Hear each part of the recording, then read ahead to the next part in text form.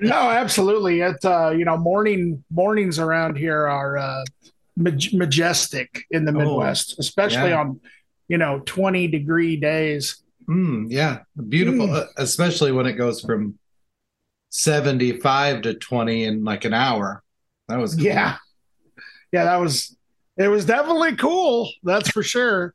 I would even say cold, Oh, maybe. snap. That's cold, fool. All See, I right. got the jokes. You got the singing. I got the jokes. So Hmm. together, we're a comedy music duo. Wow. Just like Weird Al, except he's only one person. Yeah, he's one person, but if you split him in half, he would be two people. So Yeah. we're like Weird Al if he was split in half. That's what we are.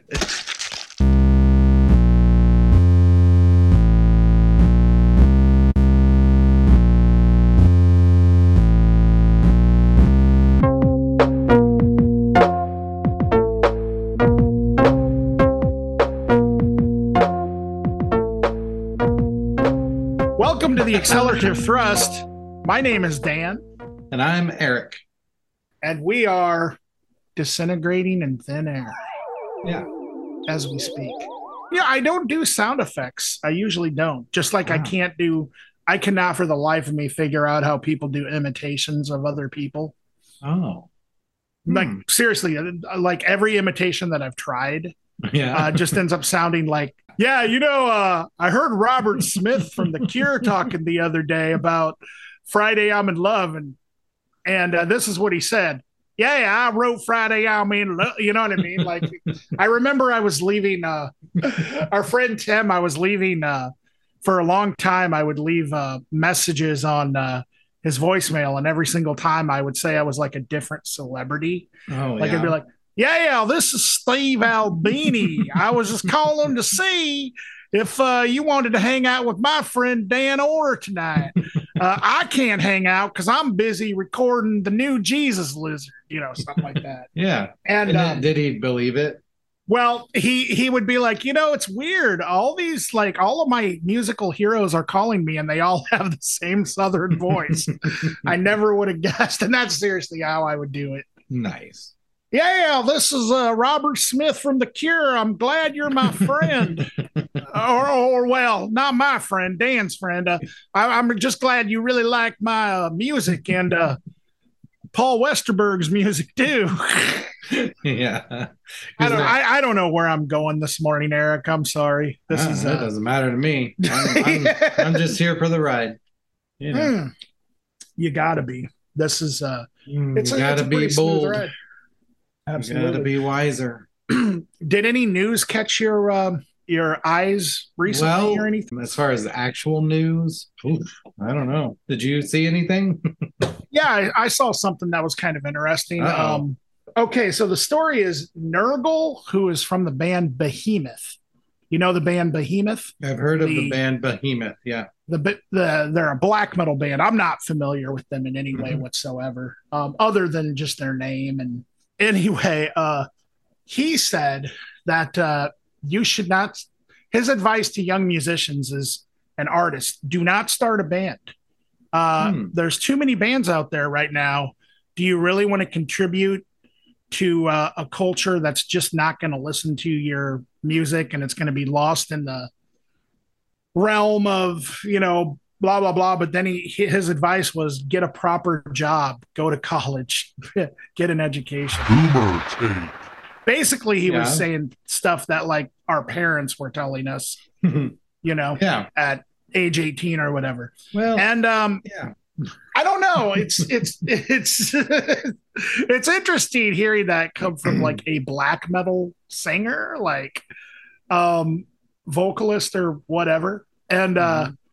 I don't know. I can see his point to a certain extent, but I can't help also like sort of like picturing some old guy pointing his finger at like the young kids or something Yeah. like you don't want to get into this lifestyle. It's kind of like, what it reminded me of? It reminded me of like, Hmm.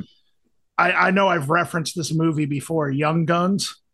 Yes. Um, Young Guns 2. Emilio Estevez played Billy the Kid, and there was a a younger kid who was aspiring to be just like Billy the Kid. In other words, a mass murderer.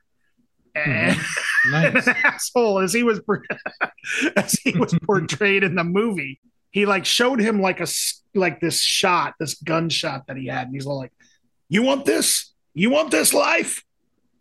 You know, every single time you go outside, there's people, pulling the triggers and coming after you. Is that what you want?" That was stuff. That's kind of what this sounds like to me. What do you think? I don't disagree. I mean, I got to be honest.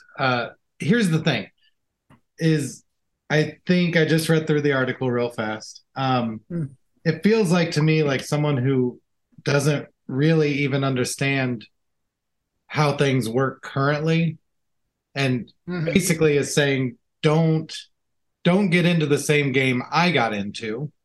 But that game doesn't exist anymore. And everyone making music knows that.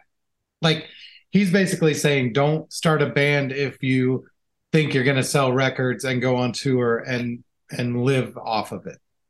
Which I totally agree with. But new artists aren't thinking that way anyway. They know that this isn't going to be their livelihood.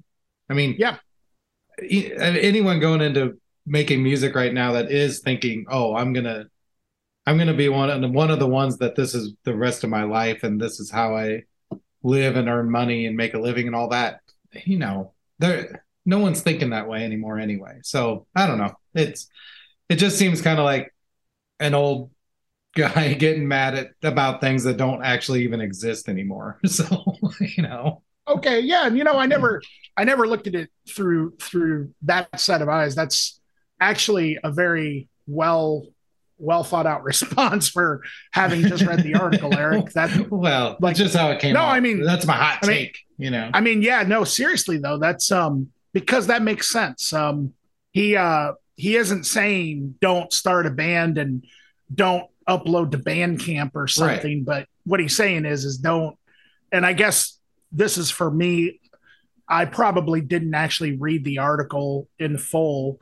Well, no, there's no probably about it. I pretty much just like read the headline and I kind of skimmed through it, but I guess I missed that part where he was talking about, do you really think that you're going to make money doing this? Because at this point, and really it's kind of always been that way anyway, if you really kind of look at the grand scheme of things. Sure. Because even in the 80s, it was all about, well, we're going to try and get a deal. We're going to try and get signed. And it was only a 1 in a million chance that you were going to do that anyway. So even then, it was just a different set of rules, a different method. Most bands were not making money off of their music even back then. And I think that personally, I think it's really liberating for new artists and people making music. Now it's like, honestly, this is going to sound so stupid, but I mean, you were there too in the late 90s, mid to late 90s. You really did. That was part of your trajectory, that you would make a demo and send it somewhere and try to get signed onto a record label. And then they would pay for your recording. And then you would have an album out and then you would go on tour to support it. Like, saying that out loud makes me feel like really stupid. Very stupid. For thinking that could have happened. But that's how everyone thought. Every local small band, whatever, people getting started, that was the plan. And it was like, if you didn't do that, then you weren't going to be successful. And what was the point, sort of? But now, everyone knows they're not going to get signed. And so they're actually, a lot of people are creating music because they want to do it, So in response to the Behemoth guy from the band Behemoth, I don't know how big he actually is. I would say to everyone to start a band, because what do you have to lose? It doesn't cost anything. I mean, not really. To get a Bandcamp page, you can use a Walkman to record everything. Who cares? You don't have to live up to anything. I think it's an amazing time to make music, personally. I couldn't agree more. And also, I think that honestly, where we are right now, we have independent punk labels such as Discord Records to thank for this. Now, some people would say, "Oh, well, you can thank Discord Records for the way the I guess quote unquote music industry is today, and nobody's making money." But when you really think about it, though, Discord Records, and that's just, I mean, there's Alternative Tentacles, there's Amphetamine Reptile, Ipecac, there's all kinds of labels that you could point to, SST, whatever. They were kind of like the sort of in a weird sort of way, they were kind of like the 80s, 90s versions of like Bandcamp before there was like digital streaming. Like you see what I'm saying? I can see the comparison. Sure. Yeah, absolutely. They kind of, I mean, but Discord just ended up selling a lot of records kind of by default, I think, or what, or even Alternative Tentacles, because the bands that were the flagship bands, whether it's Minor Threat or the Dead Kennedys or Black Flag, ended up becoming legacy bands that ended up being a huge influence on the next generation. Yeah. And so I think we're kind of keeping that sort of thing alive, because I think there's a lot of things that become very influential to the next generation that kind of started with maybe just somebody who was just recording their stuff in the bedroom and putting stuff online, like before Spotify and before Bandcamp was really a thing. You had artists putting like digital albums out on like their own websites, things like that. And so I think kind of Discord and just DIY labels in general, I think have a lot to do with why it's even possible for us to release music the way we are.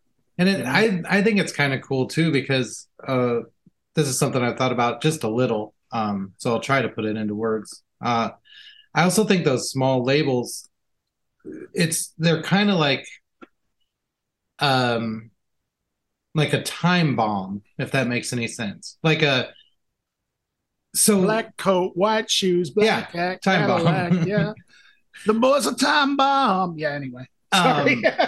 But it's like it influences a small group of people at first, and then it just kind of grows exponentially. And it's funny because the things that were coming out at a certain point might be the main influence on music in like 20, 30 years, because that's when it finally makes it to everyone, I guess I'm thinking of SST to an extent, like ultimately every punk in the world has a Black Flag tattoo, right? But for a while it was pretty condensed and it took a long time to get that far. But right. I also think of like digital hardcore. Like, maybe I'm wrong, and maybe it's because it's all I have in my mind to compare things to, but the reach of digital hardcore, the label seems to just be growing more and more. And I hear more and more music that in one way or another owes kind of its whole deal to those records, but I think it's because it took a long time for it to reach everyone. And I think that's kind of cool. Kind of a cool byproduct of the small independent labels. I don't know. Sure. And I also think that another thing that has happened that is making those types of records and those types of artists, for example, Kill Alters is who we just reviewed, is somebody who comes to mind. It's now more possible than ever, and actually almost a necessity in a lot of ways for people to use digital instruments as opposed to analog instruments, especially if you're like recording music just from your bedroom.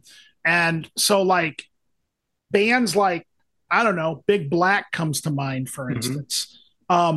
I feel we're kind of ahead of their time with the use of the drum machine, because now it's like a bunch of projects or whatever you want to call them are forming where they're using drum machines and, guitars and plugging them straight into the computers to record them. So it literally is like this digital hardcore, not only the sound, but the experience, Right.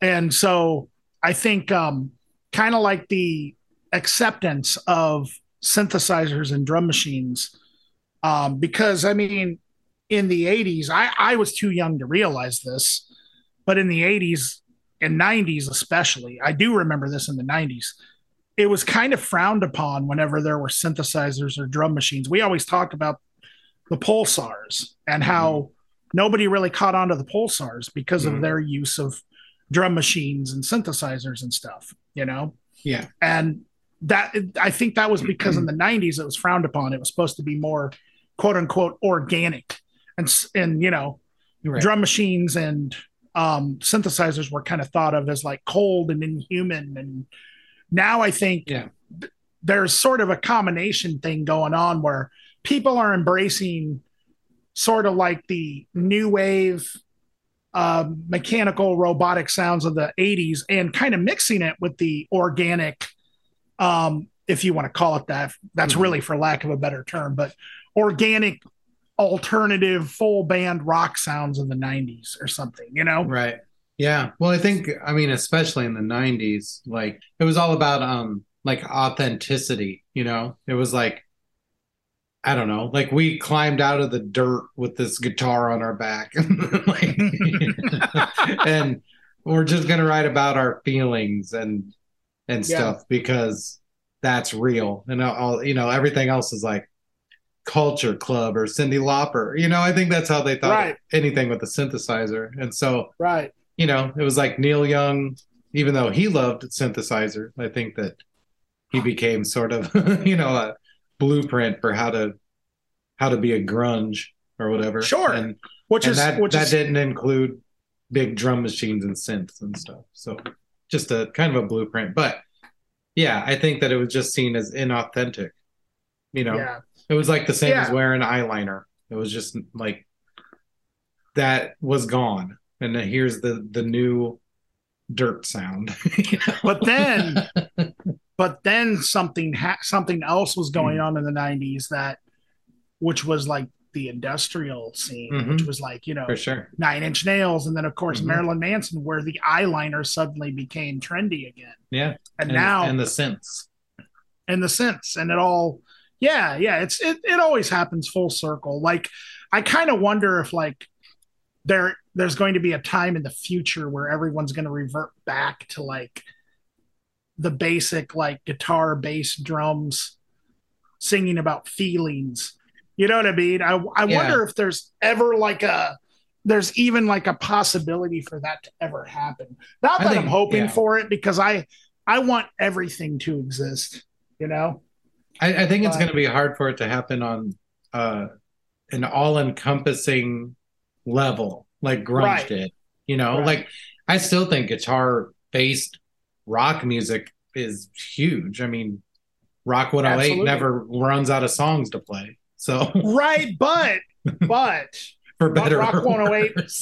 Well, Rock 108 plays classic rock though. So for the most part. So it's like, as far as like if you're talking about radio rock is still stuck pretty much no later than the 90s. Yeah, true. Radio rock is, you can see it on the festivals.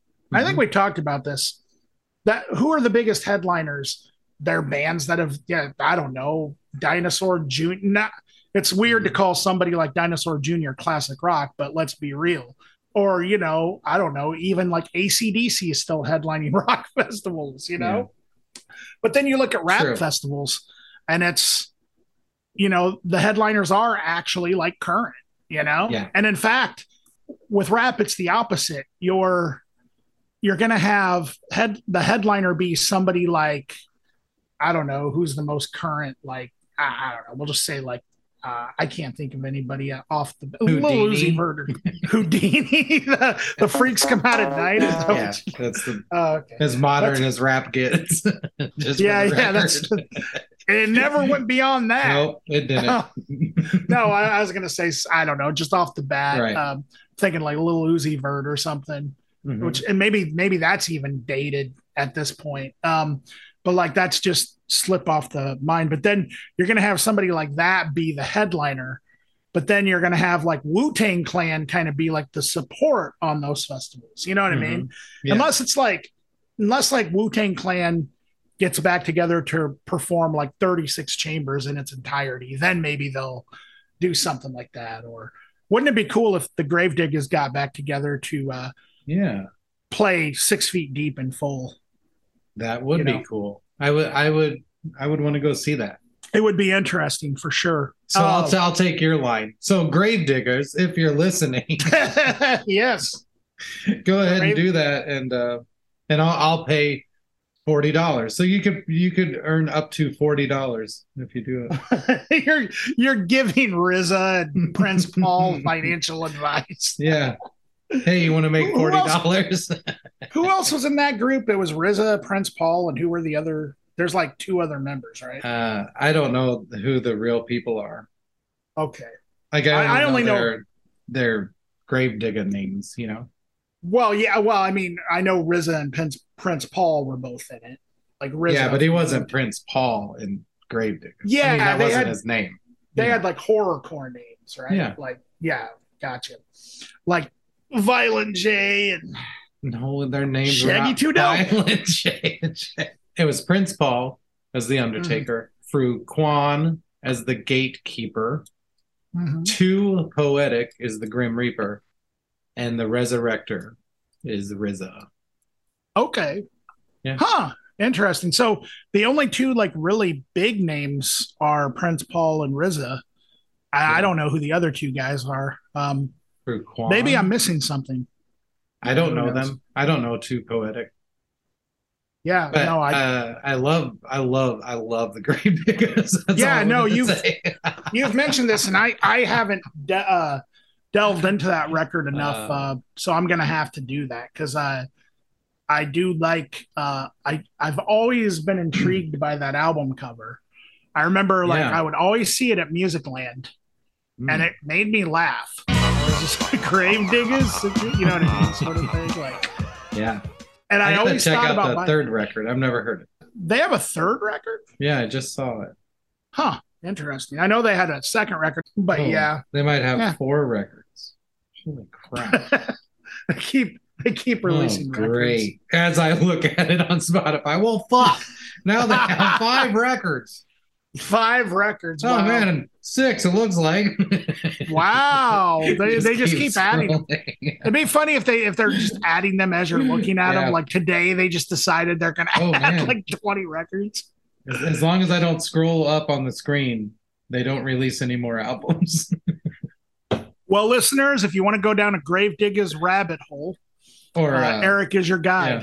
Yeah. Or Grave Hole. Grave Hole. There we go. Or Wormhole. Morbid. Speaking of Gravediggers records, wouldn't that be a perfect segue into us talking about some records again? I mean, perfect. It's a good word for it. Yeah, I mean, I can't think of any other word to describe it. Oh, man. You know, we didn't goof off very much during that bullshittery at the beginning. No, it was all very serious. It was very serious. This is how I feel about grunge. This is how I feel about modern music.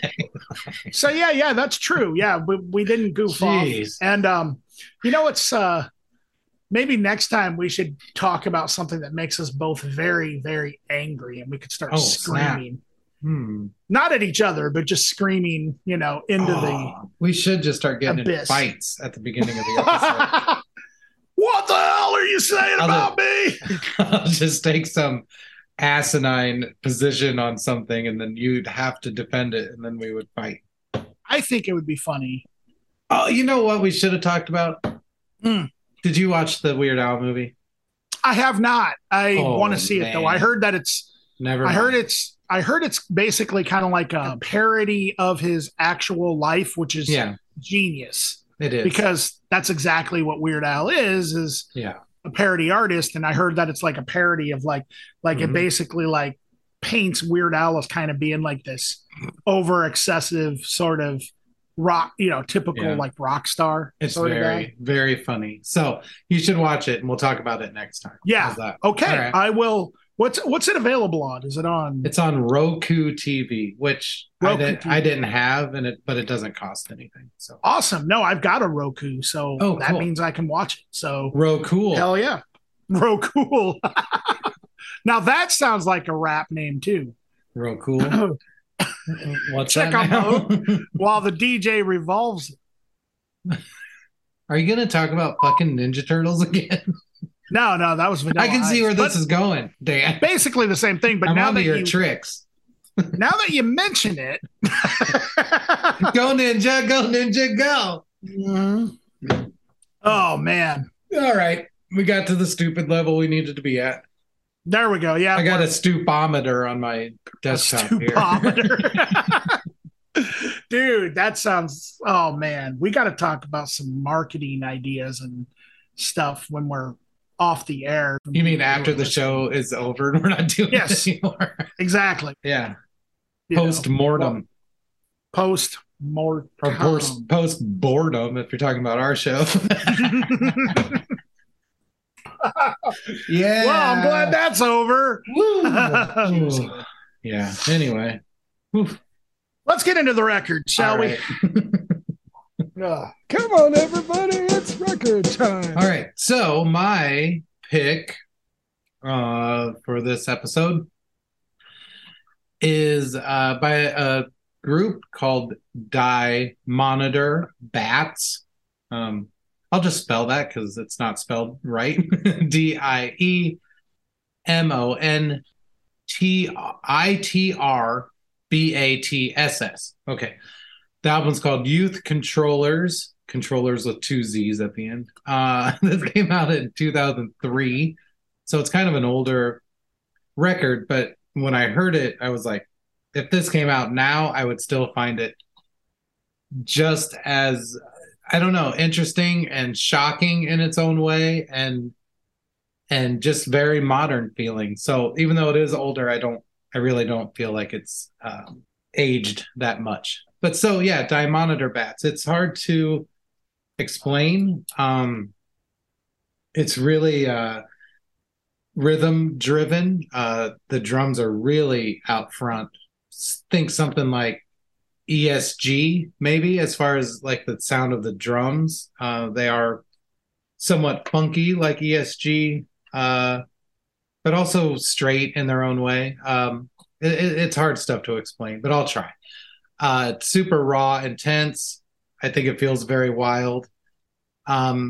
Basically, the makeup of this band, like I said, is really drums in the forefront, a really wild saxophone doing most of the melodic elements of it. There are guitar and drums, but I feel like they are more like creating a background of chaos, or more like supporting the chaos, because the drums and saxophones are pretty rigid.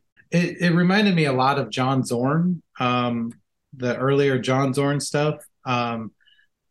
Especially, I don't remember what album it's on, but the song Disco Volante, not the Bungle record, but the John Zorn song. It just really early on John Zorn kind of stuff. But then there's like a shouted vocal, like in unison, kind of the shouty type, I don't know, like Atari Teenage Riot vocals maybe. I think there's at least 2 singers going most of the time. The songs are nonsensical in their own way, and because of that, they're kind of goofy in their own way, or funny, but it's also presented so straight that it seems sort of serious. It's not ironic. It's just strange, if that makes any sense. Yeah, the vocals, like I said, are just shouted, and they seem to be, basically about some really nonsensical situations. It's very smart and jazzy, even though it's kind of lazy in its own way, and it's also kind of like just obstinate in its own way, and like its attitude. It's very in your face. And I feel like I'm dancing around what this actually sounds like, but I can't quite get there without just saying things that it reminds me of. So, like I said, John Zorn. It reminds me a lot of Teenage Jesus and the Jerks. The Dog-Faced Hermans, which is a 90s band that was on Alternative Tentacles.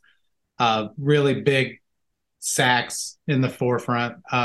Too Many Zoos would be sort of a more modern thing that kind of sounds like this. And actually, it reminded me a lot of a band here in Iowa City that existed for a while called Cone Trauma, at least as far as how the vocals are delivered.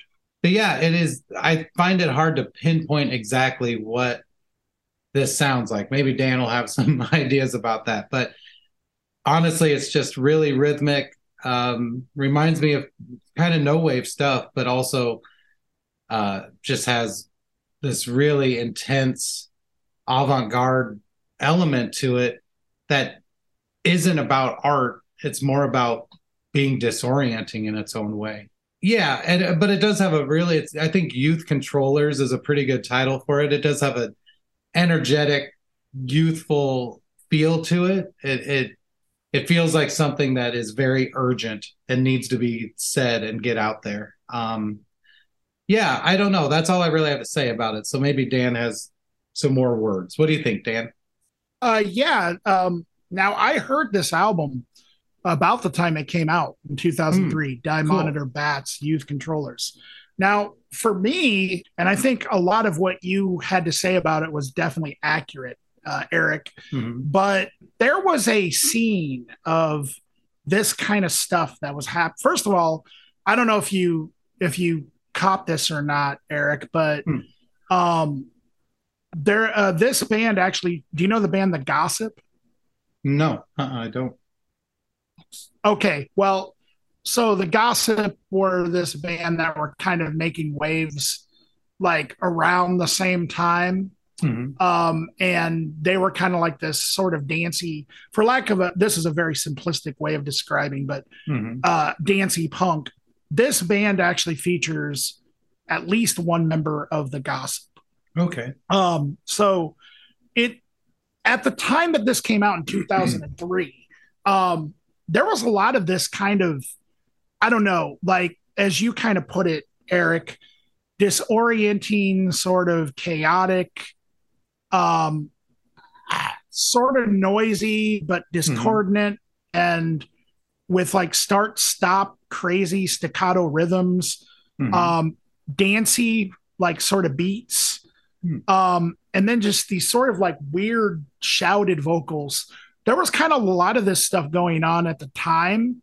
And each band that kind of did this, I feel, really sort of did their own take on it, including Die Monitor Bats.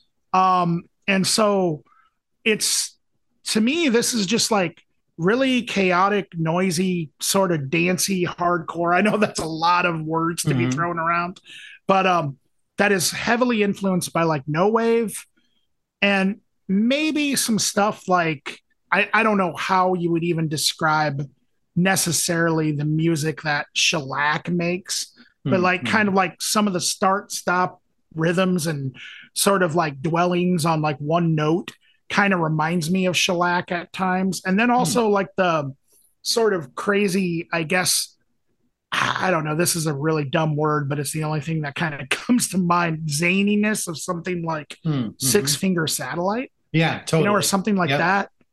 And it's, this kind of stuff existed. Like a lot of it kind of was a moment in time for me that really challenged the idea of what hardcore and punk could be, and what it was. And so it was very these sort of like sassy hardcore bands that were kind of doing this kind of thing. What I really like about this in particular is I love the way how it sounds like just completely, and I know I've described a lot of records like this, but totally controlled yet out of controlled chaos. Like it'll kind of like the songs oftentimes like will have this like really just again start stop rhythm. I don't know. I'm having a hard time kind of getting it out. But then like you said, the saxophone, which is very like rigid sounding, and then the songs by the time it gets to like the middle of the songs, which is usually like not very long because the songs are very short on this, by the way. It kind of like falls apart, but it sounds like it falls apart in a controlled way. Like it sounds like they're kind of like purposely like writing these songs as if they're supposed to be like sort of, and I don't want this to come off in any insulting way, but almost like they were written by like people who are just learning the instruments, kind of like in a weird sort of way, like towards the end of the song, like, and it's just I don't know, it's always something that has fascinated me about that kind of seemed to be sort of a thing that was happening, and as far as like the timelessness of this kind of stuff, I couldn't agree with you more, Eric, that it really they were ahead of their time, I think.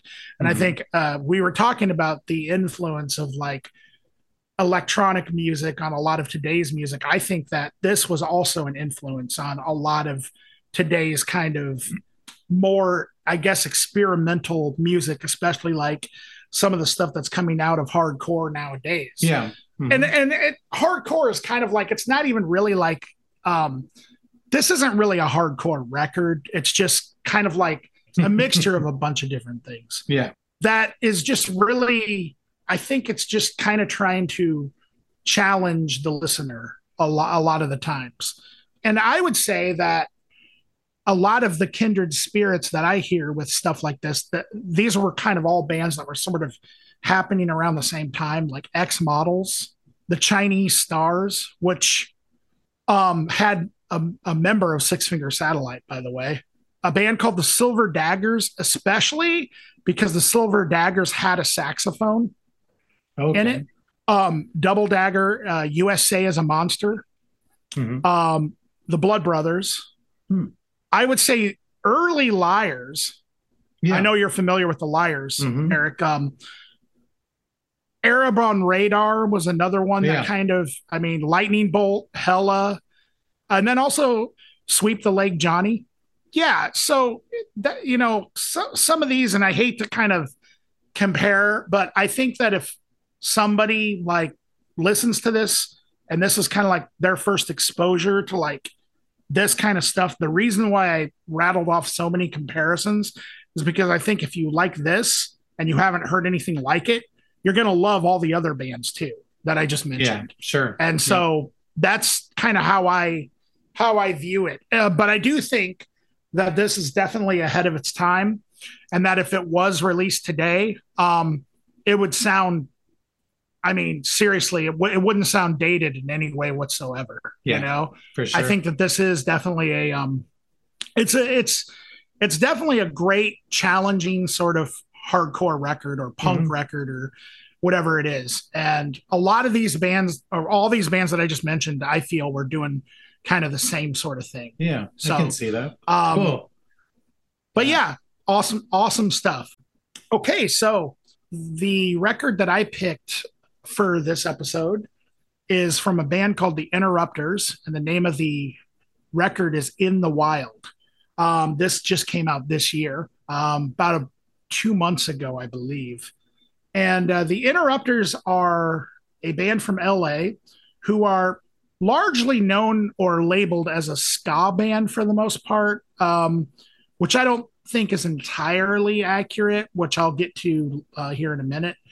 But they consist of vocalist Amy Interrupter and then 3 brothers, I believe, Jesse, Justin, and Kevin Bavona. And I'm just going to say it right off the bat. I love this record.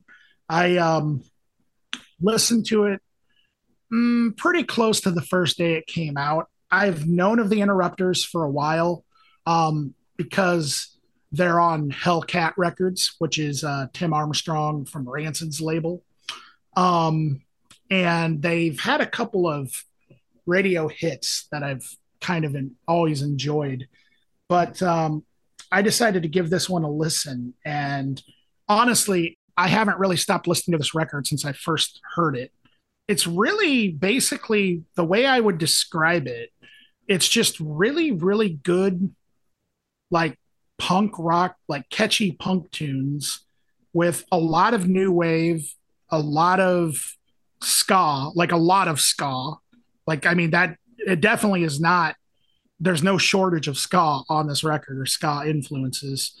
And then I would also say some reggae influences and things like that. Amy's voice is very powerful. The thing that I really like about it also is that the players, the Bavona brothers, are just really masterful musicians, I think. And I just think that they write such, amazing songs, in my opinion. And then the other thing that I really like about this record is that the lyrics really seem to be sort of about letting go of past mistakes and going on a new path. So there really seems to be kind of like a self-healing sort of vibe to it, which is, I think, is really inspiring. I kind of feel like more so on this record than any of the other Interrupters records, which I've only really listened to one other record, I believe, and not in near as much as this one. I kind of feel like you're kind of hearing Amy Interrupter's story through her lyrics. So there's kind of like almost like a storytelling aspect. She's kind of letting out a lot of personal demons and allows some vulnerabilities to come out. And I think that kind of vulnerability or expression it's kind of rare on a record that is generally this catchy. Like I don't know. And again, that's just my opinion. I'd be interested in hearing your take on that, Eric, if you kind of have one about that. But yeah, I mean, overall, it's like I said, I don't really think labeling them just a ska band, I think you're kind of doing them a disservice. There's really just a lot of like really good, I guess, like for lack of a better way to describe it, pop punk. But I don't really want to say that either because that has certain connotations. I do definitely think that they kind of wear some of their new wave influences on their sleeve. Everything from the album cover, which almost has like a new wave vibe to it. Some of the songs have like organ and piano in such a way that almost reminds me of something like, "Hey Mickey, you're so fine, you're so fine." I can't think of the name of the. Who is it that did that song? Do you know? Who sang Mickey? Tony Basil. Tony Basil. That's it. Yeah. And that's not saying that none of this really sounds like that, but kind of does have that vibe from time to time. Also, I mean, there's definitely a love of ska and reggae, especially. I mean, Tim Armstrong is a guest on a song called As We Live, which also includes Rhoda Dakar. I could be saying that completely wrong, or Rhoda Dakar or something like that. And there's like 3 or 4 really strong ska reggae influenced songs. But overall, what I think really is the star of the show here is Amy's voice. It's kind of hard for me to put into words here, like exactly how to describe this. And this might be kind of a weird, this might sound kind of weird for like music that is like this, but she totally makes it work. To me, it almost sounds like a cross between there's a little bit of like a Gwen Stefani thing from like No Doubt. But I say that if like Courtney Love sang for like kind of like sang for Rancid or something, then I think you kind of got, at least in my mind, you're pretty close to what's happening here. But overall, I think, there's horns, there's organ, there's keys, there's a couple of really great ballads on here too, like especially the closer Alien, where again, I think that there's a lot of relatable stuff, a lot of relatable content in the lyrics. But I think overall, if you like Rancid, I mean, I think that kind of goes without saying. And I mean, that's sort of, a go-to and that's not just because they're on Hellcat, but I do honestly think that there is, definitely that would appeal. And also Operation Ivy, but also like No Doubt, The Specials, Bad Cop, who we reviewed earlier on the show. And then also I would say like, you know, only because her voice does remind me of Courtney Love sometimes. Hole, although I wouldn't say that they sound like Hole, but there is definitely like that sort of thing. But I also think that Amy, I'm also going to say, she definitely doesn't sound like Courtney Love. There's just kind of echoes of that sort of in there. And I would say maybe even a little bit of Blondie or something like that is kind of going on here. Yeah, I think it's a good combination of everything. And overall, I just think it's great songs and a great album. And what do you think, Eric? Yeah, I liked it. I have not listened to the Interrupters before at all, and so I didn't really know what to expect. And I was kind of surprised at how polished it is.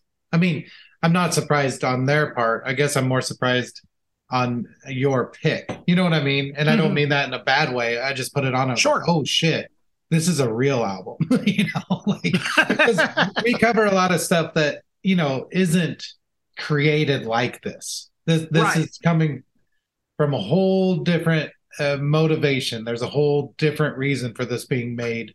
It feels like than a lot of the stuff we review, and that's awesome because I don't think we're stuck in ruts or anything like that, but I think it's a lot of times things being sort of lo-fi or weird or avant-garde or aggressive or whatever, like a lot of our picks include those elements, and that is just the way it is because I think that's what we like and everything. But it was cool to have a pick that was like, oh shit, okay, let's approach this like a real album. You know what I mean? I know that sounds weird, but so it's very, in my opinion, very poppy, very polished. And at its core, I do think ska punk is not a bad thing to call it by any means. I think that could encompass most of the things that come up. But, like you said, there are elements of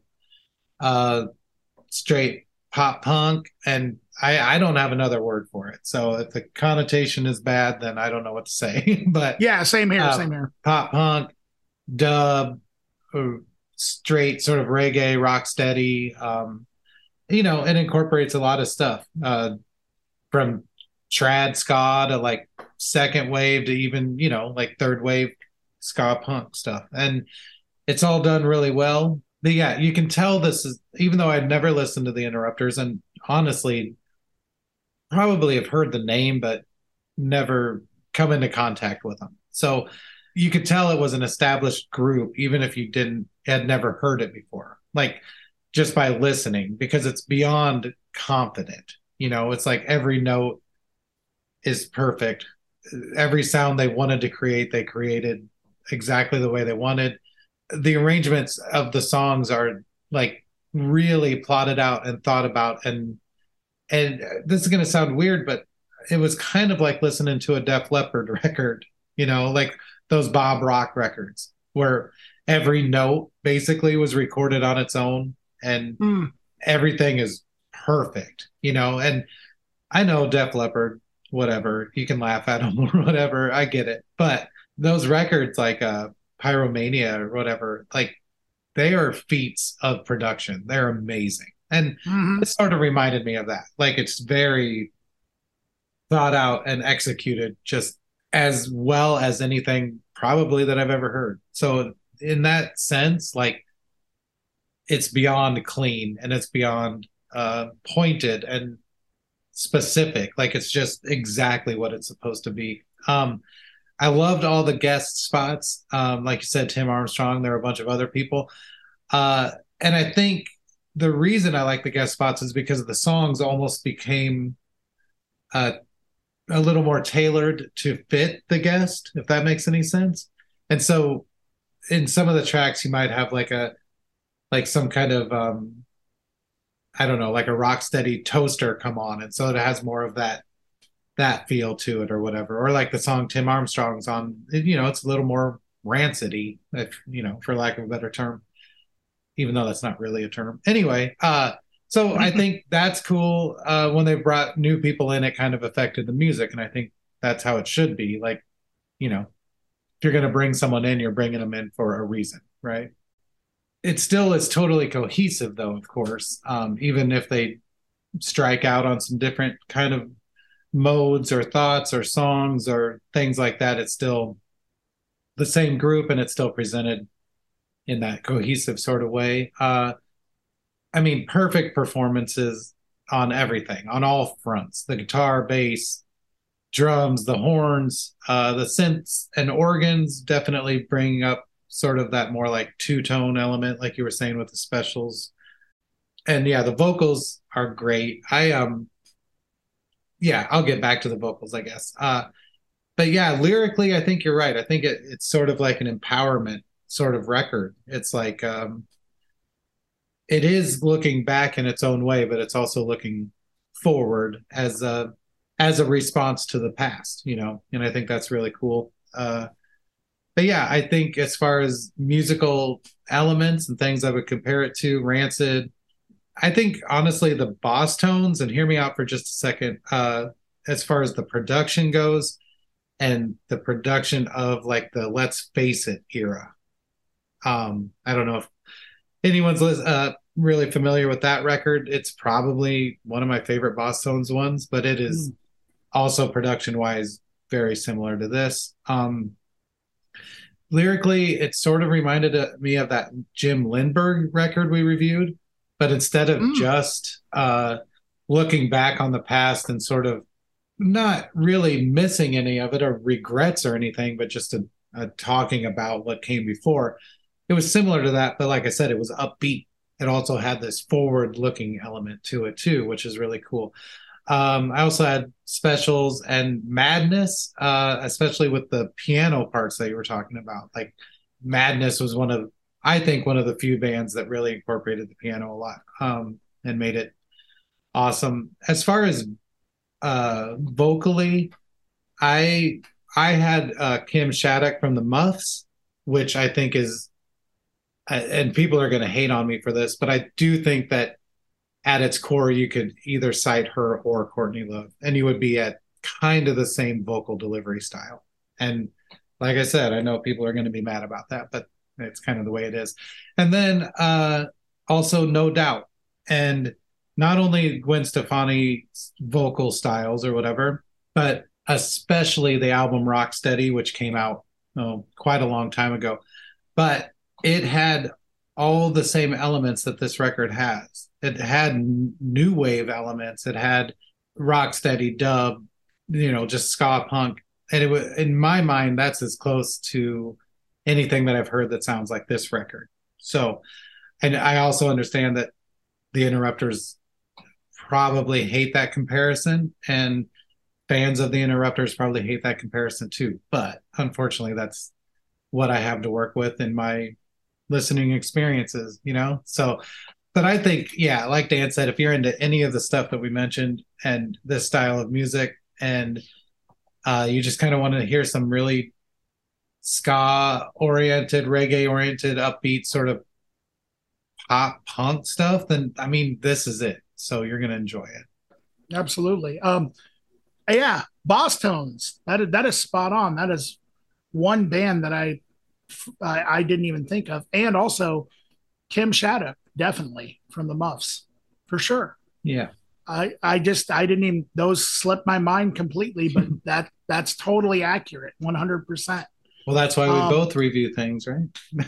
Exactly. We both have different takes that oftentimes kind of also are very similar, and I think this is one of those situations for sure where we both kind of heard the same thing. Mm-hmm. Yeah, fantastic record. And I don't want to give away, because I'm sure we're going to do another best of, like episode of 2022. Oh yeah.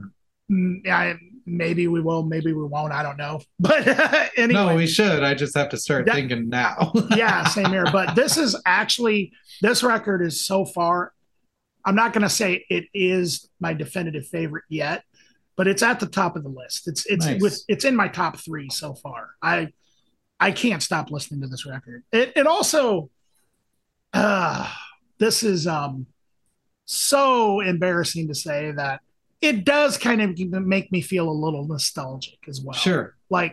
Because as current as it is, it does kind of take me back to a time when I was sort of 15, 16 years old and listening to a lot of this kind of stuff, like the records that we referenced, And I also think that this is kind of a great, because it's not nostalgic in any way whatsoever, because it totally is modern, but it does kind of have that sort of, that sound that you can remember sort of from like 96, 97 a little bit, like you mentioned, the production on Let's Face It, very similar, so totally makes sense. But anyway, it's like I said, it's almost embarrassing to say that, but because I think really so. It plays into everything we experience. You know what I mean? Like, that's true. Our present is filtered through our past. It's just the way it is. Exactly. That's how it always is. So, all right, now on to the next release, which is not a very poppy record or tape, I should say. This is our local pick. This is local? Yes, absolutely. And it is from this project called Chachka. And the name of this tape is Chameleon Grievances. And unless you purchase the tape from the Bandcamp, you can also listen to it on Bandcamp. But I would strongly suggest supporting Jessica, who is the person behind this project. And I'm not even going to try and pronounce her last name. I think it's Jessica Zielinski, and the D is silent, but that's a guess. And that's what I think it is, but I don't know for sure. So, Jessica, if you were listening and I got your name wrong, I apologize. I tried. Anyway, Jessica also plays bass in the band Psyop. Psyop is, of course, the band that also features Dolly, who we interviewed, who also runs Pokey's Records. Yeah. And Psyop is one of, well, let's see, their roster has expanded quite a bit because we reviewed 3 releases and now they're up to about 6 or 7, I think. Yeah. So they're getting quite the profile going. But anyway, Jessica also plays bass in Psyop. And she described it.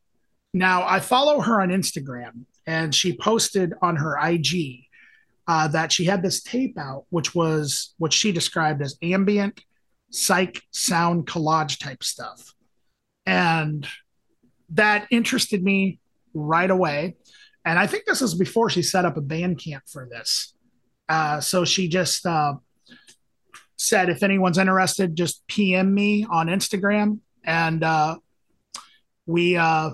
so I did, and I PayPal'd her the money, and I actually got the tape here, but I have to admit something happened to my tape player and I have not been able to listen to it.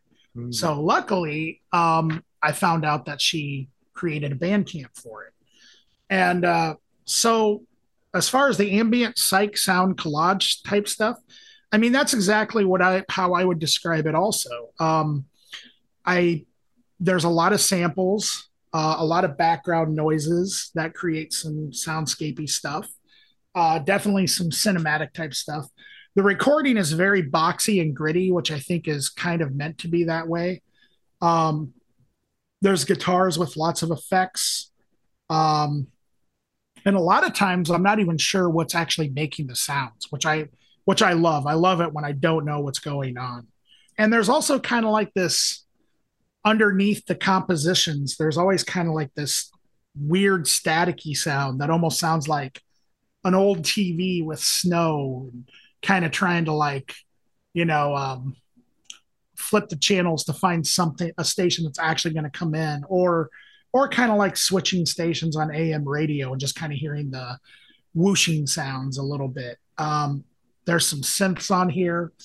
And yeah, so basically that, I mean, I can't think of a better way to describe it than ambient psych sound collage stuff. There's some droney stuff kind of going on. A lot of it is instrumental. Uh, well, actually, it all is instrumental as far as I can tell. I think maybe there's some use of voices in there. Maybe that's kind of what some of the sounds are that I'm hearing that I'm not sure to nail down. But it is, it's definitely for a certain type of listener, for sure. But I also think that it's really just kind of an enjoyable experience listening to this. One of the things that I think is great is all of the songs seem to be tied together. And I kind of really think, and this is why I can't wait till I can actually listen to the cassette, because I have a feeling just listening to it from the Bandcamp that it's kind of tied together as like one piece. Because I noticed that a lot of the like the endings of the tracks kind of flow into each other.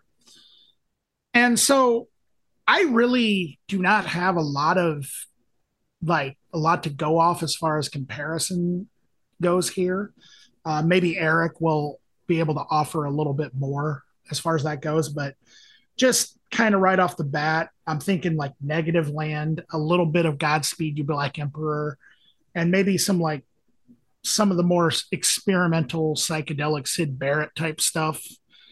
But yeah, if you're into like samples and kind of background noises and um but also I mean there's some really beautiful guitar work on here.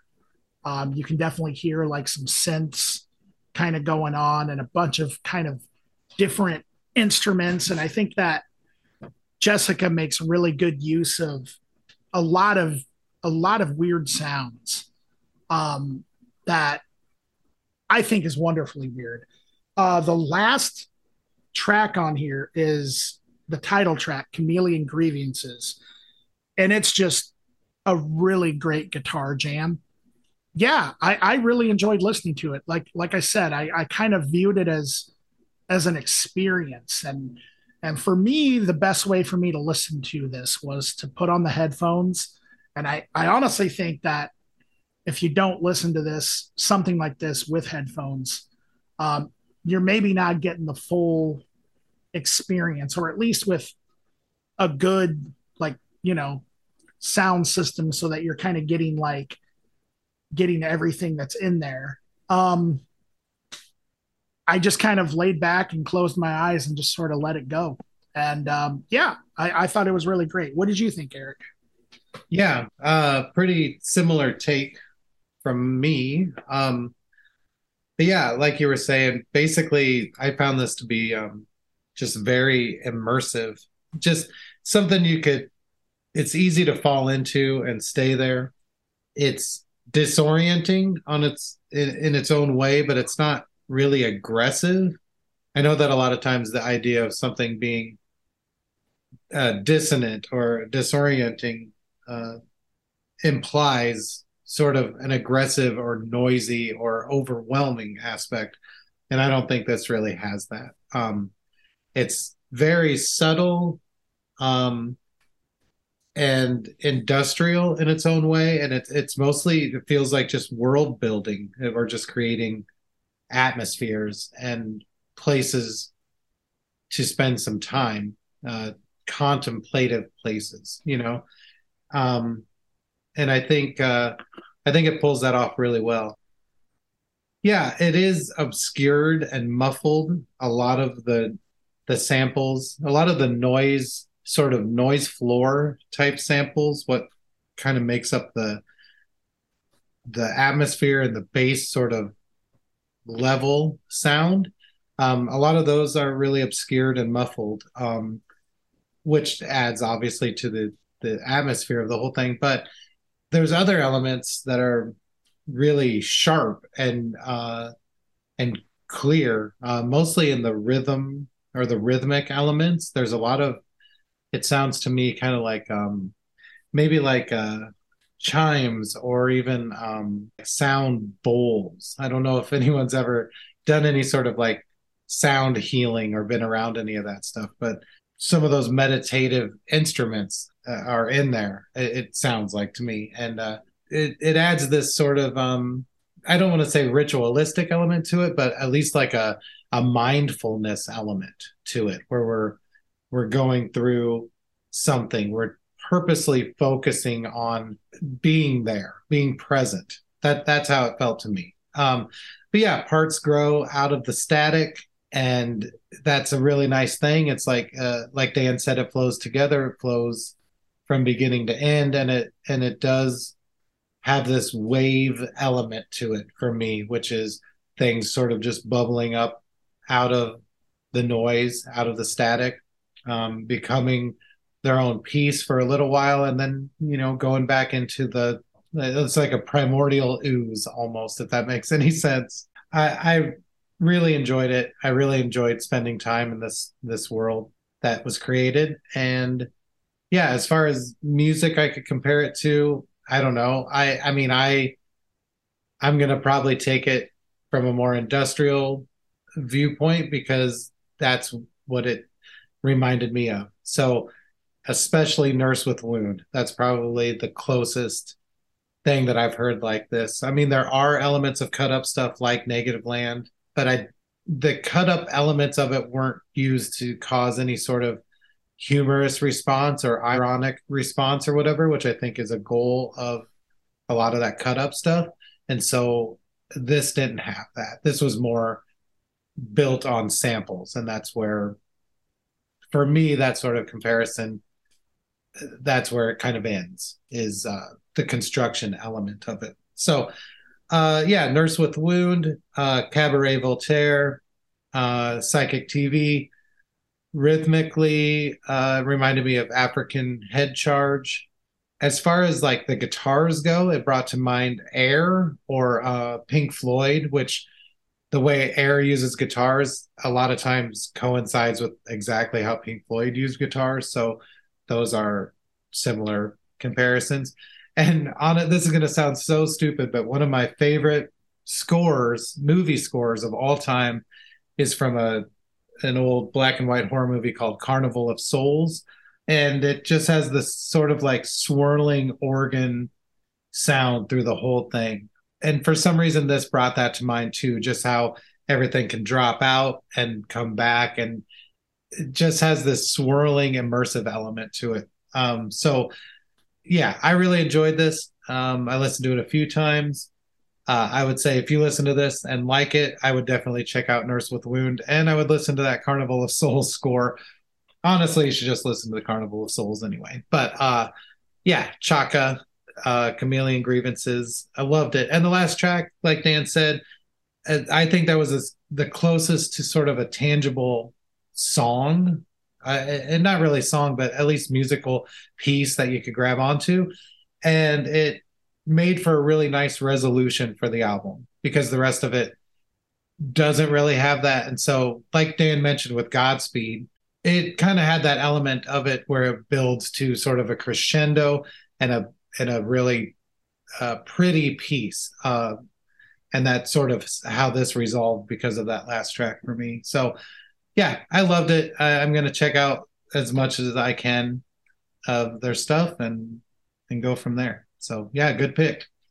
Wow. So we have Instagrams, we have Facebooks.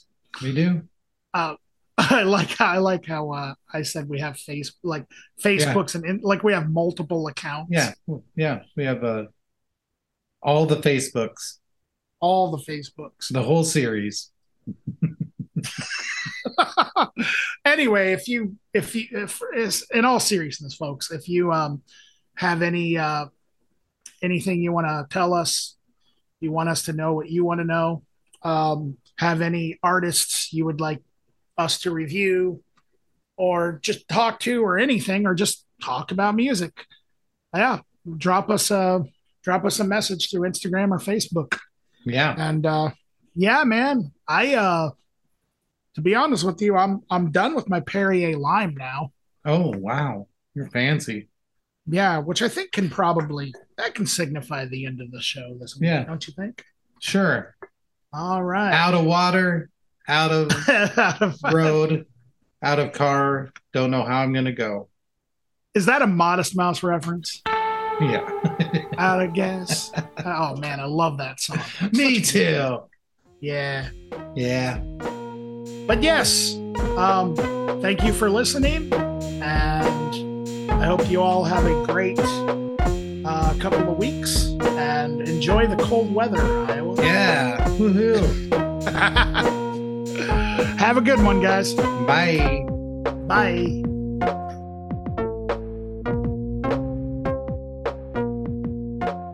Ska, like a lot of ska. There's no shortage of ska.